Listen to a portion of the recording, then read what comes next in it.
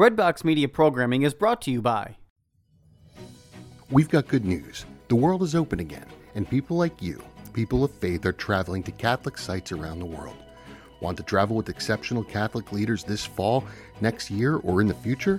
Are you looking to see specific sites, celebrate traditional Latin Mass, or travel to destinations without vaccine requirements? We are here to help you deepen your faith on pilgrimage.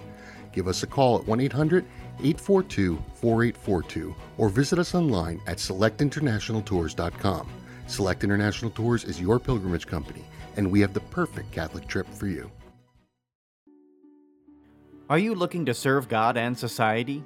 Consider putting your gifts to work as a lawyer. Ave Maria School of Law has been educating faith-filled lawyers for over 20 years. Ave Maria School of Law is committed to training lawyers to use law appropriately around the moral issues of our time. Visit avemarialaw.edu to learn more about integrating your faith with a law degree. Hello and welcome to Real Living. This is Lavinia Spirito with Mary Lou Nemechek, and we are going to speak to you in this show, maybe the next show, about a topic that you all may have, if you regular churchgoers, if you are, you may have been seeing in your bulletins, in your church bulletins. Maybe you may have seen these in other publications, maybe your diocesan newspaper. You may have heard Father refer to something called Eucharistic revival from the pulpit. And so you might say, what the heck is that, right? I mean, what is Eucharistic revival? The purpose of the next couple of shows is to kind of flesh out a little bit what the Eucharist is and why should we care enough really to have what is known as a Eucharistic revival. First of all, I thought the word was interesting. You know, the title, when I first saw Eucharistic revival last year in publications that were starting to come out, I was like, oh yeah, we need revival. But I think that you and I, Mary Lou, may have a different understanding than most Catholics of the word revival.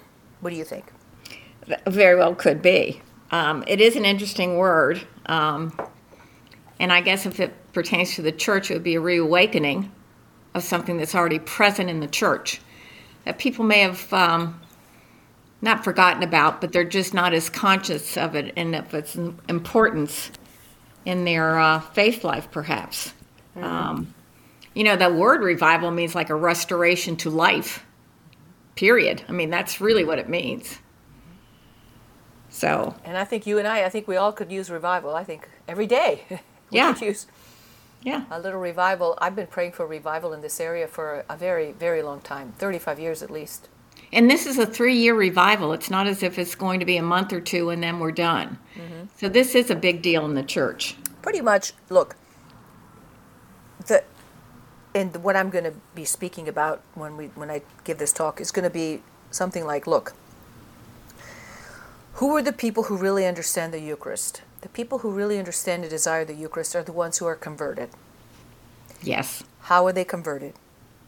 They've had a moment, they've had a season, they've had an encounter. An encounter, exactly. Those are the words used by Pope Francis. They've had an encounter with the person of Jesus Christ, whereby they want to deepen their knowledge of the Eucharist and they really want to apply the benefits and the virtues of the Eucharist to their lives, right? Right. But I forgot what the organization was, but there's been statistics out there that have stated very clearly that 7 in 10 Catholics believe that the Eucharist is only a symbol. And it's shocking to me. Mary Lou, is the Eucharist only a symbol? No, it is not. Okay. It is not. Is this something you've just learned? No, this is what I've always believed in. Is this something you always were taught? Yes. Okay. Without exception. Okay. So why do you think 7 out of 10, well, U.S. Catholics, believe that they do not believe in what we call the real presence? And we're going to unpack what that means. Perhaps they just haven't been taught well, or they've gotten lazy in their faith. Let's put it that way. There's been a lot of changes in the church, and I think perhaps it's just kind of gotten lost along the way. But it certainly is important, and when you think about the Holy Mass and the Eucharist, which is the essence of the Mass, I'm always reminded of what St. Padre Pio says, is that it would be easier for the world to exist without the Son than without the Holy Mass. That's how important the Eucharist is in the Mass. I mean, we can't survive without it. There's no church without it. Nothing makes sense without it. That's right. And I'm sure you're going to cover all of this in your upcoming talk at Christ the King, which is actually going to be coming up next week, May 18th from 7 till 9 p.m. If anyone is listening and is available to come, please come. It will be recorded too, so it will be available eventually, digitally and on CD or DVD or whatever, streaming, etc.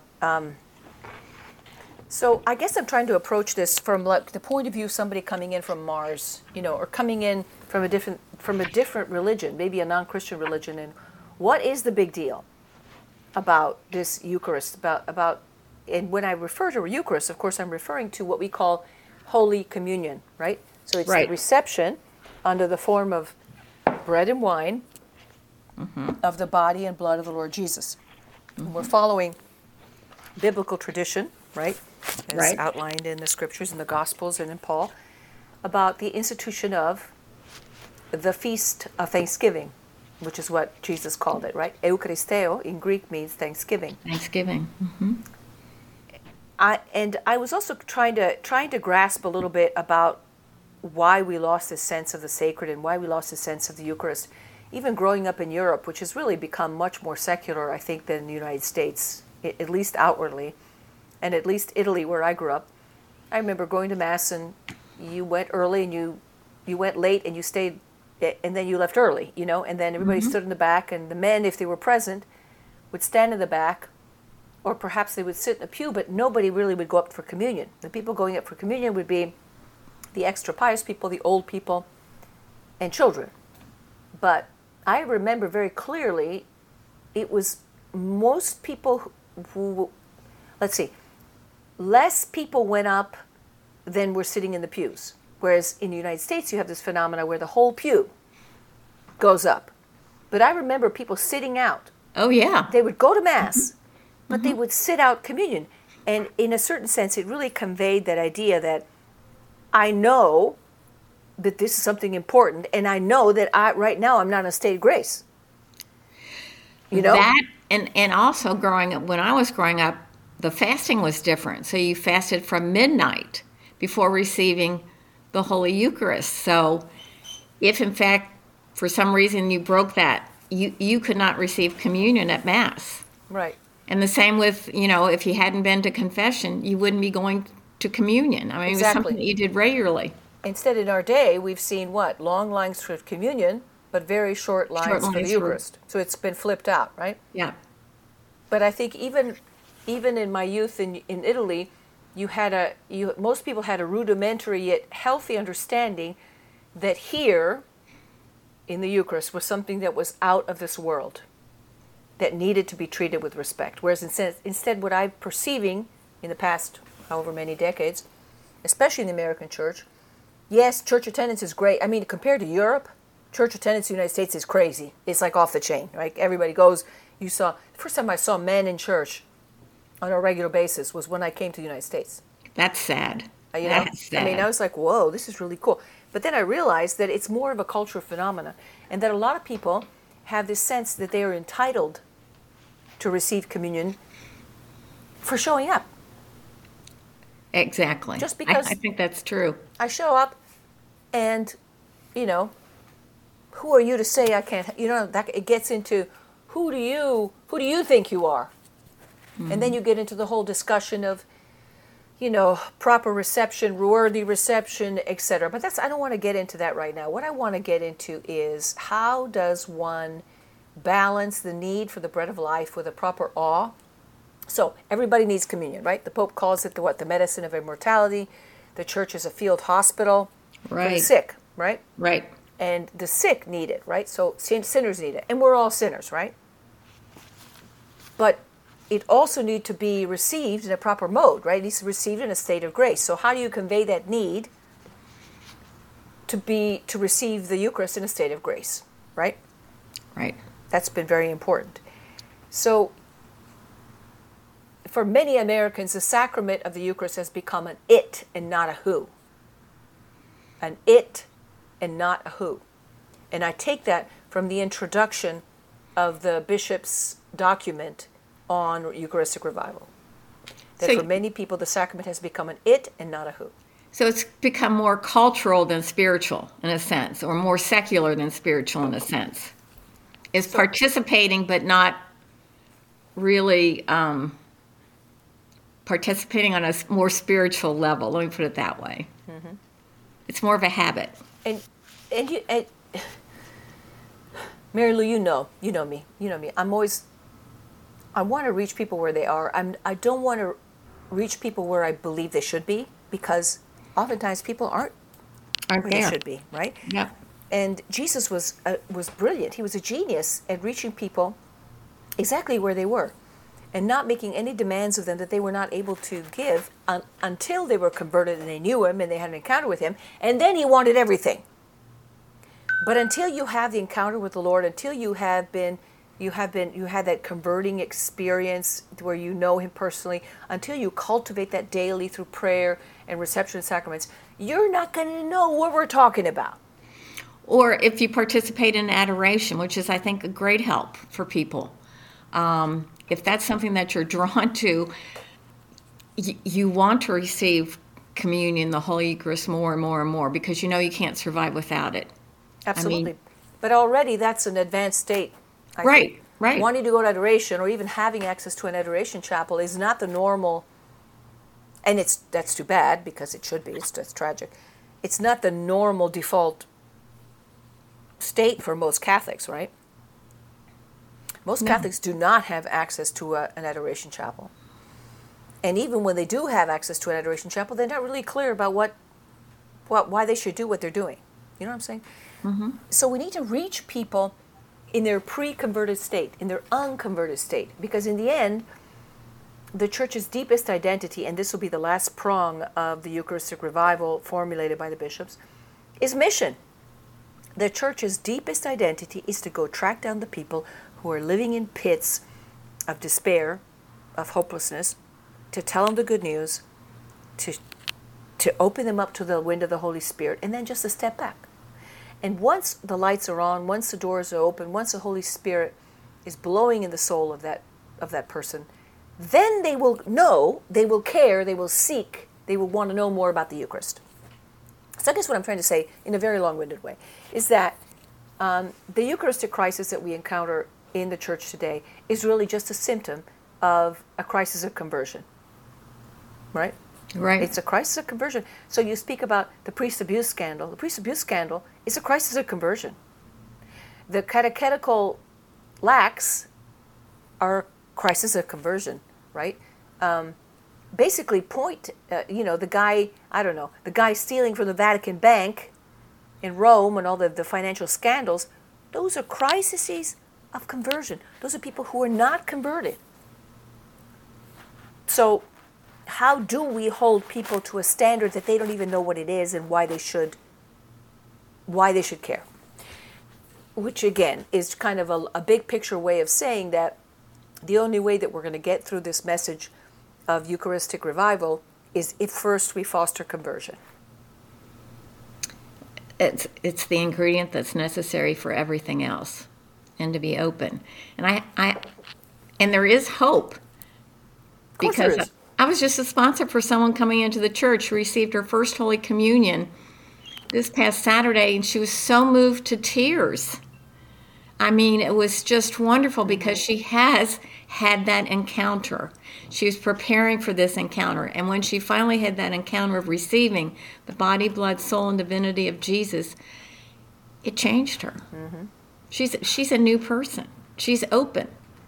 So how do we get everybody to that spot? Well, it's an ongoing work. she's experienced the beginning, but she's going to have to hang in there Oh, and yeah. mature and grow, right? Oh, I have all sorts of mentors for her. I said, Good. once you come into the church, this is where you're really going to dig in and learn. So, so yes, this is an ongoing thing, which a number of us are going to personally participate in it with her. Well, and I might say it's ongoing for all of us. Yeah. You know, I mean, nobody is finished.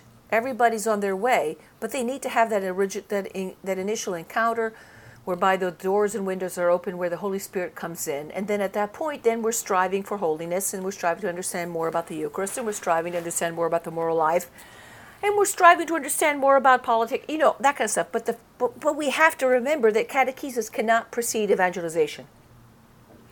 You can talk to people till you're blue in the face about how important the Eucharist is, but if they're not converted, they're not going to care. If they end up doing what you're asking them to do, they're going to do it because they want to please you, because somebody made them to, because they think it might be the right thing to do, but they don't really know. You know, another problem is they're not around people that have had that encounter. Because if you're around people that have had that encounter, you look at them and you say, I don't know what you have, but I want it. Exactly. And that's how the early church spread. The early church spread through bonds of friendship, not through stadium rallies or even inviting people to Mass. The early church spread through word of mouth and through examples and through friendships and families, you know, through contagion, Yes. like you said, you know. Yeah. Another thing I'd like to say is this: revival is not a program. Okay? Revival is not an institutional work. It can never be an institutional work. By its very nature, revival is the blowing Spirit of God that goes wherever He will, blows stuff up, startles people, stuns them. John Paul II used a word about the coming of the Holy Spirit. It was like something like, the Holy Spirit stuns us. You know? It's like all of a sudden you're like, wait, I didn't, you know. All of a sudden things become clear, and that's what we're calling upon. So we're going to try and talk about the biblical roots of the Eucharist. We're going to try and talk about tradition and church teaching, and then the third prong is, what do we do about it? Because, you know, we could stay here till the cows come home, you know, talking about scholarly stuff, but in the end, what do we do about this? And in the end, it's what you and I have been about forever and ever, which is preaching the Word, bringing the Holy Spirit into play, and then getting out of the way, you know? Exactly. Equipping the saints, and that's it. So what are let me see if I have about 3 or 4 minutes before we stop the show, and then I'll continue on the other side. What are the Old Testament roots of the Eucharist? You know, the sacrifice of bread and wine. Manna. But going further back, Okay. where do we see the idea of sacrifice? And why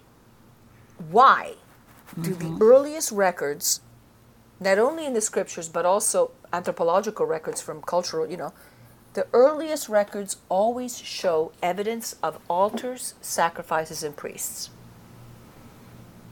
Whether it's Marduk in Babylon, whether it's the shamans in you know, the Inca culture, you know, there's always been this need, even going back 10, 20, 30,000 years ago, of a need for blood sacrifice. Because what's blood? Blood is the life principle, right? So the idea is that anytime there's a lack, or there's a problem, or there's a sin, a perceived sin, whether it's societal or personal, there's a need to go back to nature and offer sacrifice to appease, to propitiate, to atone, you know, whatever. In the case of the ancient gods, of the bloodthirsty gods of Palestine, for instance, Molech and Ammon and all those guys, it's like they're upset and they're, you know, we've done something wrong, we don't know what it is, they're withholding the crops, so we have to sacrifice some babies, you know, at a very sort of basic level.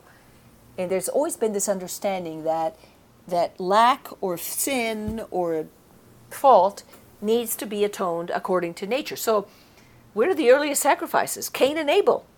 Right. That's like straight out of the gate, the book of Genesis, right? So Cain offers according to his flocks, so animals, And Abel offers according to the crops because he was an agriculturalist. So already we see this need for blood sacrifice. And we have this idea developed in the scriptures, and then you referred to Moses, and you referred to Abraham. Yes. And remember, who offered bread and wine to Abraham? The priest king of Salem, Melchizedek. Melchizedek, right? yeah. So we have that very early understanding of sacrifices of bread and wine representing a covenantal understanding, right? An understanding of combining two people in a kinship relationship who perhaps were not related before. Even in Moses, so I'm going further into the 4 books of Moses, in Exodus, you have the description of what was going to go into the tabernacle, right? So you had the Ark of the Covenant. Mm-hmm. You also had what? You had a table with the, quote, showbread, or the table of the bread. It was known as the bread of the presence, but in Hebrew, it's called the bread of the face. It was bread that represented the presence of God in the tabernacle, in that understanding, right?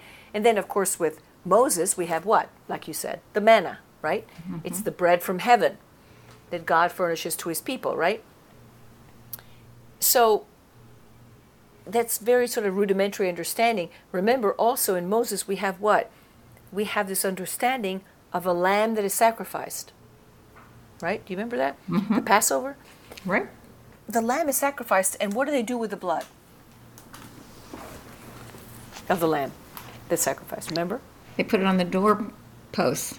It's brushed on the lintels on the doorposts of the houses of the people of Israel. Why? Because when the angel of death visits the land of Egypt, what's going to happen? The sons would die. The angel will pass over, or Pesach, which is the root word of the word Pasch, will pass over the houses that are painted with the blood of the Lamb. So, and those that didn't have it, then got whacked, unfortunately. Yeah.